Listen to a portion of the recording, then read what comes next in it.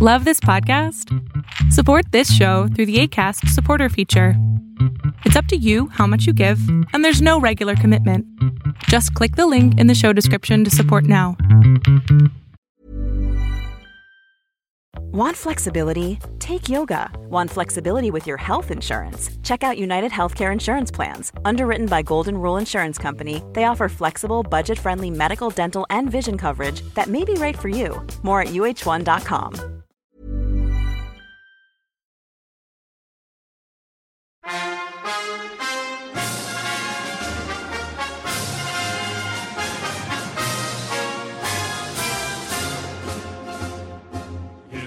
Greetings, comrades, and welcome to the Eastern Border. This time, well, we're broadcasting to you from the Eastern Border, as I have recently moved back to the place where this podcast began. That is to Ludze, which is, well, in the border territory next to Russia. I'll be asking a lot of questions to the local people around how they lived through the era. I'm back in Latgale, and I intend to gather a lot of crazy and interesting stories, a lot of them involving the history of Ludze as well. So, I'll be even closer, because, you know, if you have followed my social media, then you know that my opinion about what's happening in Russia currently is quite a dark one, and I'd rather be close to that location when terrible things happen so that I can go there myself and investigate. At the same time, I want to move to a more peaceful location because Riga got the best of me for a bit, and I want to kind of get some peace in my life. After all, I just turned 30, and it's necessary for me, you know, get some peace and stability, finally. In other news, I shall be in Boston, Harvard, and then in New York in October, and then might travel to other places too, but that's a bit of a secret thing. I am going to let you know what's up, but yeah, if you will be somewhere near Boston or New York in October, specifically from 5th to 25th, around those times, I'll be in Boston and then in New York, so you can just contact us. And this episode is going to be a political one again, because tomorrow, as of this recording, because this is recorded in the 7th of September, tomorrow there are going to be the very same elections that I have been talking to you about in the previous episodes, the ones in Moscow and St. Petersburg. You know, the regional ones. The ones where all the opposition candidates were basically thrown out, and none were allowed even to register for these said elections. And these are the ones for whom the massive protest actions happened. And some court cases have already been closed. There have been multiple cases of people having real jail time. One of the protesters was sent to 3 years in prison for causing severe pain to a National Guard officer by touching his helmet slightly. No, I'm serious. And the other one went to prison for 3.5 years for kicking a trash can. Especially severe cases, well, they were reported by my colleagues in Medusa, and I'm going to use this article to explain this better to you, because I'd rather return to history, and I will do so in the following episodes, but right now these elections are the most important thing, because there are several misunderstandings about them, and several things can go wrong. See, on September the 5th, Moscow's Tverskoy District Court sentenced activist Konstantin Kostov to 4 years in prison for attending a political demonstration on August the 10th in support of free elections in Moscow. Kostov was convicted of breaking Russia's law against repeated violations of public assembly statutes, because he had been previously attending these protest actions. Everything about this case is really unprecedented and weird. The investigation, the trial, the severity of the sentence, and, well, basically the felony statute itself as well. On August the 12th, Konstantin Kostov was charged with repeated violations of Russia's statute on public assemblies. Before this summer's Moscow City Duma protests, Kostov attended rallies in support of arrested mathematics graduate Azat Miktafov, suspects in the so-called Network and New Greatness cases, which were basically just trumped-up charges for nothing, really. And also, he attended support rallies for Medusa correspondent Ivan Golunov, which we mentioned here in the show as well. And yeah, for all of these, he was detained and arrested. Kostov was arrested on August the 13th, and just 2 days later, his attorney was informed that the investigation was complete. On August the 20th, officials announced that they had assembled the necessary evidence base and were taking the case to the trial. His first hearing was on September the 3rd, and the very next day, state prosecutors rested their case and asked the judge to sentence him to 4.5 years in prison. On September the 5th, Kotov was convicted and sentenced to 4 years. The judge simply refused to review surveillance footage capturing Kotov's entire route at the August the 10th rally. On September the 5th, the day Kotov's sentence was announced, the independent television station Dozhd, which you should also watch because they have subtitles in English as well, they published the video. The footage, by the way, makes it clear that Kotov never actually made it to the protest itself. All he managed to do was exit the subway station and walk, maybe 30 meters, about 100 feet, with a white sign sticking out of his backpack. Within 30 seconds, police officers grabbed him and escorted him to a police van. And this is where things get really weird because even Russia's constitutional court has criticized the criminal statute used to lock up Kotov. The offense cited in Kotov's conviction, Criminal Code 212.1, partly violates a 217 ruling by Russia's constitutional court, which recommended clarifying the grounds for criminal liability under this statute, though the court ultimately declined to strike down the law itself as unconstitutional. Justices determined that only violent offenders of this law should be imprisoned. Individuals who not only repeatedly violate demonstration rules, but who cause or threaten real damage or harm to others. After this ruling, Russia's Justice Ministry announced that it has no plans to propose any amendments to the criminal code. However, insofar as the Constitutional Court did not require any specific response. In Kotov's case, both the court and the investigators claimed that he posed a danger to others because of his repeated attendance at previous rallies. And Kotov's case is important because this is unprecedentedly brutal, even compared to the only one other defendant ever in Russia, convicted of the same offense. Kotov was found guilty of violating this so-called Dadin statute, named after Ildar Dadin, the first and only other person ever convicted of committing this crime.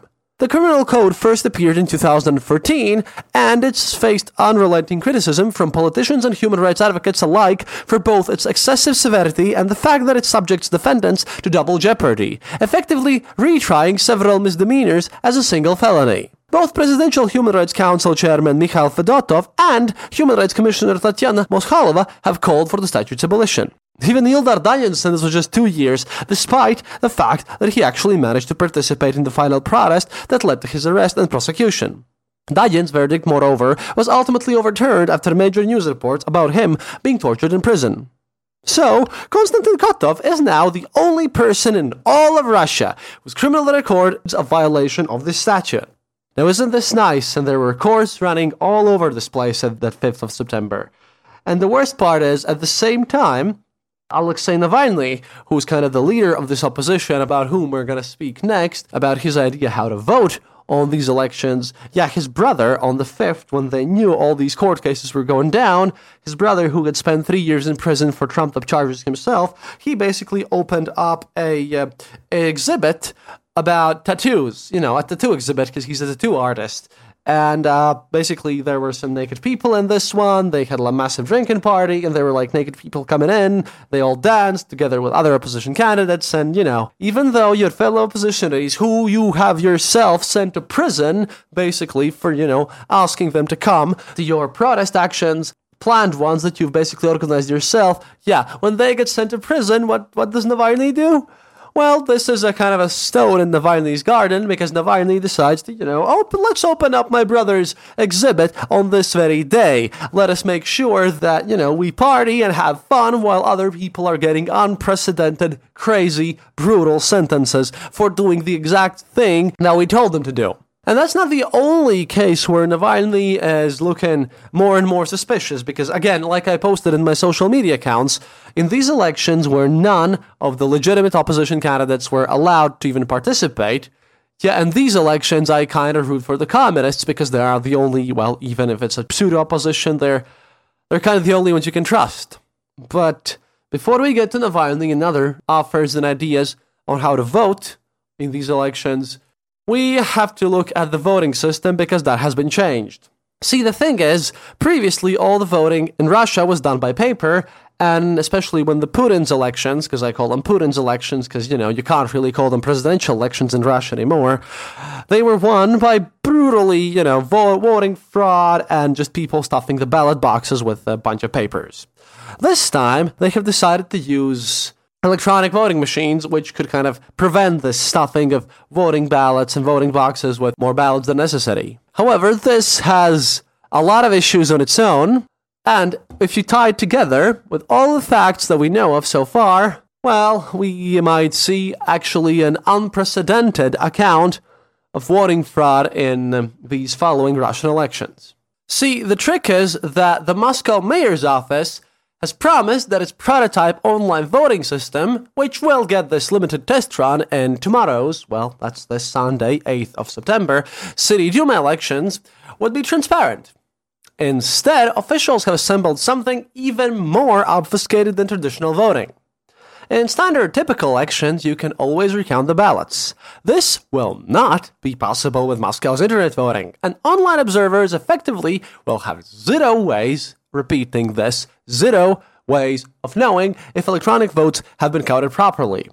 In essence, the mayor's office can claim whatever internet voting results it likes, and neither voters nor observers will be able to prove otherwise. The system's architects designed 3 means of controlling for the correct counting of votes, but all 3 were completely abandoned. The mayor's office promised that individual voters would be able to verify after the election that their vote was accurately recorded in the system. Programmers promised to release a special service for this option, but the plan was scrapped at the last minute. The mayor's office promised to publish a vote decryption key, which would have allowed observers to decrypt and count anonymized votes. In the end, 5 days before the elections, the Moscow officials decided that vote encryption would limit observers' access to, quote, the total number of encrypted ballots, the number of decrypted ballots, and the percentage of decrypted ballots, end quote. And the mayor's office promised to grant access to the voting system's blockchain so observers could track all so-called transactions from the source. This would have allowed observers to monitor the entire voting process, but city officials ultimately decided to restrict access to specific blocks. So basically, officials sacrificed transparency for the sake of ballot secrecy, and you know exactly what that means if it comes to elections, any elections whatsoever, in the Russian Federation. Developers never explained publicly why they decided to abandon voting transparency, but the city's working group members say the programmers told them unofficially that they scrapped the vote verification system on orders from their employer. Officially, the mayor's office says its internet voting is risk-free, but concerns about ballot secrecy might explain why the city decided to limit access to the system's blockchain and why it stopped publishing private encryption keys in its public intrusion tests. Ordinary voters now won't have a simple means of copying their encrypted vote, but techs of individuals will figure this one out eventually. Definitely, Russian hackers can do anything. The same is true of employers who force staff to vote remotely from their workplaces. The voting systems designers haven't figured out how to prevent this. If the system's developers published a private encryption key, these votes could be decrypted and full access to the blockchain would provide access to the private key, even if it weren't released separately. That is, when voting ends, the vote decryption key is collected from several points and recorded in the blockchain. This could have been prevented super easily, because Moscow's internet voting system was designed in a way that prohibits users from voting one way initially, as an employer might demand, and later changing their vote before the end of the elections. Online voting in our neighbor Estonia, which we're looking at here in Latvia, this one allows people to change their votes like this as a protection against workplace pressure. Granting Moscow workers the right to change their votes would require a radical redesign of the system that has been developed. For example, it would kind of necessitate ditching blockchain and changing the anonymization scheme, which is now in place. In Moscow's system, anonymization occurs immediately before a ballot is received. It is impossible to know where, quote unquote, a specific voter's ballot is, which means voters cannot modify their choice and invalidate the first ballot. In Estonia, anonymization occurs after voting is complete, but before the votes are decrypted, when the system takes the last ballot submitted by each voter, severes its ties to individual, and then shuffles the votes before finally decrypting the data. At the same time, before voting is over, any individual can verify that their vote was recorded correctly. Estonian online voting also lasts more than 12 times longer than Moscow's, 153 hours versus just 12, and access is controlled by microchip tokens and PIN codes, where, in place of this, Moscow's system relies on logins, passwords, and text messages. Which basically means that the restrictions on Moscow's internet voting have resulted in a process that's even less transparent and even more corrupt, and it is abused even more easily than, traditional ballot voting. Blockchain, in this case, protects against ballot stuffing after the voting is finished, but Moscow officials have nevertheless left the door wide open for election fraud. The city is essentially telling observers and voters to have faith that the new system will work as advertised. But the mayor's office hasn't really, done anything to provide any confidence with its own behavior so far, by imprisoning people who want to have fair elections, even if they don't make it to the whole protest thing as a whole. It does not matter. You are accused of something, you do not even make it to the place, and then you get 4 years in colony, as they call it in Russia, which is basically somewhere in Siberia, somewhere far away, you'll still sit in this nice colony. Glorious, isn't it? It's one of those amazing things why I make this podcast. And, for example, when a previous iteration of the system failed a public intrusion test, which was kind of, there was a money prize on it, and people hack into it, and I reported about this, and people from Medusa really put their best effort in it and hacked it, and then they just granted people, free keys so that they could hack it themselves following this instruction set, which I did as well. Yeah, they just, said, no, this never happened, no money prize, no hacking happened whatsoever. Yep. The mayor's office from Moscow also refused to disclose the internet voting system's full code, and consequently of this, well, for obvious reasons here, as it just gets funnier as it goes on, this thing has not been subjected to any independent audits whatsoever. This means that basically no one but the guys who were paid to develop this by the Moscow mayor's office and people related to it, these are the only guys who know how this whole system works. Amazing. In traditional elections, observers can check voters' passports to verify that they are voting legitimately. With online voting, in this case, this kind of monitoring is simply impossible, but will be in place, and then again, I assure you that we shall see more and more in the news about how these elections were the most honest and the most trustworthy on the planet Earth, and how no cheating happened whatsoever. As a result of all of these shortcomings, the Moscow mayor's office can effectively publish whatever internet voting results it likes, and neither voters nor observers will have any way of judging the members' accuracy. The system's code hasn't been released, and observers won't have the chance to recount these votes. The only conceivable way of verifying the online election results would be to take the city to court, where officials could be compelled to grant access to the system's original blockchain and vault decryption key. However, this will also not happen at all, because the courts, as we heard in the last segment, are just totally in control by the Moscow mayor's office and by the whole official system, because, the judges are people too, and they don't want to lose their jobs, so they'll just basically, in courts, do whatever the Moscow mayor, tells them to. Isn't that fun? And then, even because of all of this, because there are still paper ballots available, you can still go and vote on a paper ballot. You don't have to vote on the internet. But I bet the internet vote is going to be the one that's going to be cheesed out, because in the last elections specifically, the paper ballots were the ones that the most cheating and the most kind of trespassing of everything happened. So I just presume that in this case, in this very specific election, they're going to do all their cheating in this electronic format so that they could, they don't even have to provide a paper trail. They will no longer have, access to insane amounts of videos from cameras and everywhere that just show how much rigged the elections were, how people were taken to buses from one place of elections to another and, forced to vote a certain way, how people who worked at these elections to ensure that they were fair and honest, how they themselves stuffed the ballot boxes for the Единая Россия or United Russia political party. None of this is needed now. Right now, we have this wonderful system of totally insecure, totally fraudulent electronic vote where we can just, add or lose votes as necessary, which basically means that Moscow's mayor Sobyanin is going to be 100% re-elected. But still, people are encouraged to go and vote in these elections because, like I said, the opposition basically presents and promotes, and I'm talking about legitimate opposition, not just these kind of systematic opposition guys who are all in Putin's paychecks. they are still providing some solutions, and there are basically 3 things that you can do so that your voice would kind of matter in this whole thing, and there are varying opinions because, as usual, there are 3 scenarios how all of this can turn out. Hey guys, Annette here. How long have you been a listener of The Eastern Border? Let us know in the comments on our Facebook page or on our website, theeasternborder.lv. As always, a big thank you to all of our Patreons. If you're not a Patreon and would like to become one, head over to patreon.com/theeasternborder to find out how you too can support our show. And to keep up to date with everything Eastern Border, follow us on our social media like Facebook, Twitter, and Discord. That's it from me now, and see you online.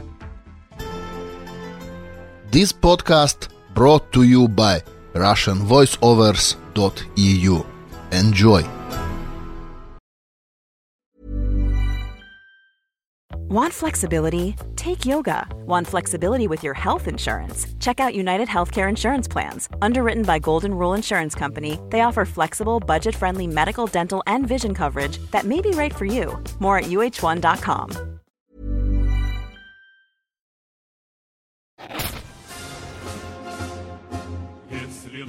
Let's turn to these scenarios because one of them is basically traditional opposition scenario. The Sasha Sotnik one, the hardcore opposition to Putin. The other one is what Navalny proposes, which is this so-called smart voting system. And the third one is presented by Khodorkovsky from London and supported by some other parties of the opposition like Yabloko, which are kind of more idealistic ones about how people should vote here. So, let's turn to these. The first option is, as usual, the complete boycott of these elections, because as the hardcore opposition says, this will remove any legitimacy from these elections. Just don't go there. Let them have 1 or 2 or maybe 3% of people turning out and, voting as necessary because they'll win anyways, but then no one will have participated, and in such a manner, people who will get elected in this way will lose all their legitimacy. Which is in principle a good idea, but that just means accepting the fate and, just not even trying. Which means that the people will have to fight for their rights, for voting, and for fairness, in a way, through other means. Then again, the argument is presented in a way that, well, if you would know that your partner in a card game is an obvious cheat and a liar, would you join it? Would you join such a card game where you would know that one of your partners against whom you're playing is totally cheating you? Of course you wouldn't. So why would you do this? But then again, this position is something that I don't quite agree with, because elections are not a card game, even though such analogies might seem to be attractive at the first glance. That is the standard position that has always been there since we found out that elections are completely unfair. But, well, it hasn't really worked so far now, has it? The second one is Navalny's smart voting system, where he has made an app where people can register and they point out their address, and then the Navalny's app tells them which candidate to vote for, which isn't from United Russia Party, and who also has a real chance of support and real chance of winning. The problem with this is twofold, because, such an app would be necessary due to how unpopular United Russia Party as a whole currently is in Russia. 90% of all of United Russia candidates are just going to this election, this Moscow, which is a city of 20 million people, and St. Petersburg, which is a city of another 5 million. Those are super huge cities. These guys are going to these elections as independent candidates, just somewhere mentioning that they're part of the mayor's team, stuff like that. So a lot of people who might go there and vote, they wouldn't even know which candidate represents United Russia, which doesn't. So this app kind of helps it. But there's the biggest issue, where this smart voting basically means that the only party with any real chances and who has their own electorate, not counting Zhirinovsky's LDPR because they're a massive joke, are the communists. And I mean the hardcore communists, and it's kind of weird because currently, if you would follow this pattern of Navalny's smart voting, you would be voting and supporting about 33 communist candidates in these elections, a lot of whom are actually hardcore Stalinists, or tankies, as Western people would put it, and even the Communist Party itself, with Zyuganov in front of them, have stated that, we hate Navalny and Navalny hates us, but in this specific case, he's doing something good, so the communists are kind of supporting all this. They are there to advocate for this smart voting because the communists, due to how everyone else was prohibited from both running and participating in all this, the communists come out as the big winners. Then there's the problem because a lot of these communists have not said anything bad about massive court processes that have happened. They haven't said anything bad about the police violence in the protests. They are also massive Stalinists, and it's quite bizarre. However, they are the guys with the biggest chance of upsetting the establishment.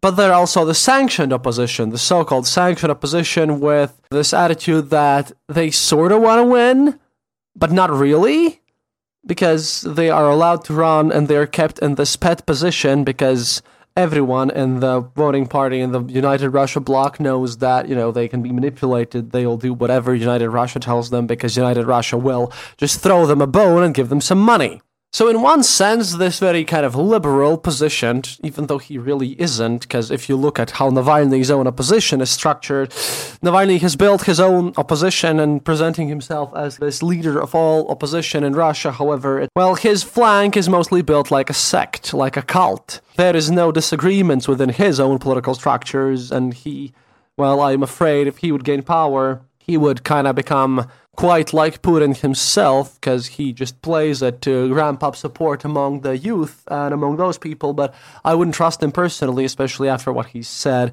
in support of 2008 war in Georgia, which a lot of people don't remember. So what's the third alternative? We don't like voting for communists, or we don't like not voting in general. Well, that is what Khodorkovsky has proposed, and that is the so-called, consciousness voting. Or, as people from Echo Moskvy, Alexei Venediktov, I think, also positioned this idea about the dumb voting. You just go and vote for whomever you like, as long as they're not from United Russia.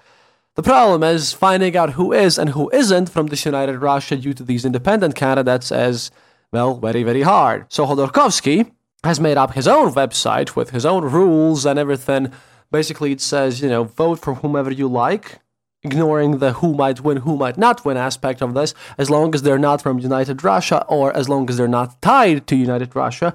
Secondly, only vote for the candidates who actually have actively participated in support of these protest actions and against these very harsh court sentences to the people who were arrested there. And if there is no one in your district for whom you can vote according to these criteria, then just, discard the ballot and never vote electronically, because then your vote will get lost. Essentially, it's all a massive amount of fuss. It's all craziness, and these elections are just gone super sour.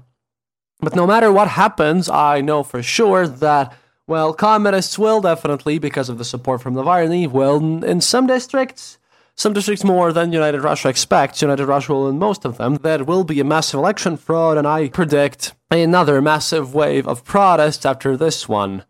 But the political crisis in Russia is just getting deeper and deeper, and it's something that, as we'll get back to more political episodes next month, we'll look at this, but it's all getting scarier and scarier, and things are getting weirder and weirder, and more people will get arrested, more people will get these jail sentences, and more people will participate in these unlegitimate, these weird-ass protests. And I'll be here to observe this whole situation, because what's happening with any random elections and with anything, because all of this is getting scarier because people are truly grasping at their last straws to make something there look even remotely legitimate, look even remotely democratic. But it's going to be an interesting day tomorrow. I'll be posting on social media. Please follow us on Facebook and on Twitter. On Facebook, just type the Eastern Border. On Twitter, it's Eastern_border. Send us emails and we'll try to get everything down and try to answer all of your questions after this move, which has taken a lot of time and energy, but we're here to provide for your needs. And of course, next episode is going to be a special listener request special about Soviet urban legends. But that's going to happen after I finally deal with all this crazy election situation. Because, this is going towards a massive crisis in the world, maybe even a nuclear one. And I want to be there, I want to report about all this situation. Because that's my job, and frankly speaking, I am getting quite scared to be here on the border, to figure out what's going on. Not a really pleasant place to be in at this given moment, but what can I do? Oh, and don't forget about the Atom RPG contest. I haven't received as many entries as I had planned for, so don't forget to send us an image of yourself in some abandoned building or in front of one or something that looks interesting and post-apocalyptic to get your free Adam RPG game. Anyway, sorry for the shorter episode. I'll get a bit more adapted in this place. And well, what can I say? До свидания, товарищи. Let's follow these elections. Thank you for listening to the Eastern Border. If you have any comments or specific details you'd like to know, you're welcome to leave it in the comment section on our site, theeasternborder.lv, and we'll rummage even to the western border to find you an answer. Like this podcast, subscribe to us on iTunes, Stitcher, or on our RSS feed. Happiness is mandatory. Good reviews and donations feed the farmers of our kolkhozs in the great motherland. The Eastern Border salutes you. This podcast is part of the Dark Myths Collective. Visit darkmyths.org for more shows like this one, The Dark Myths Void.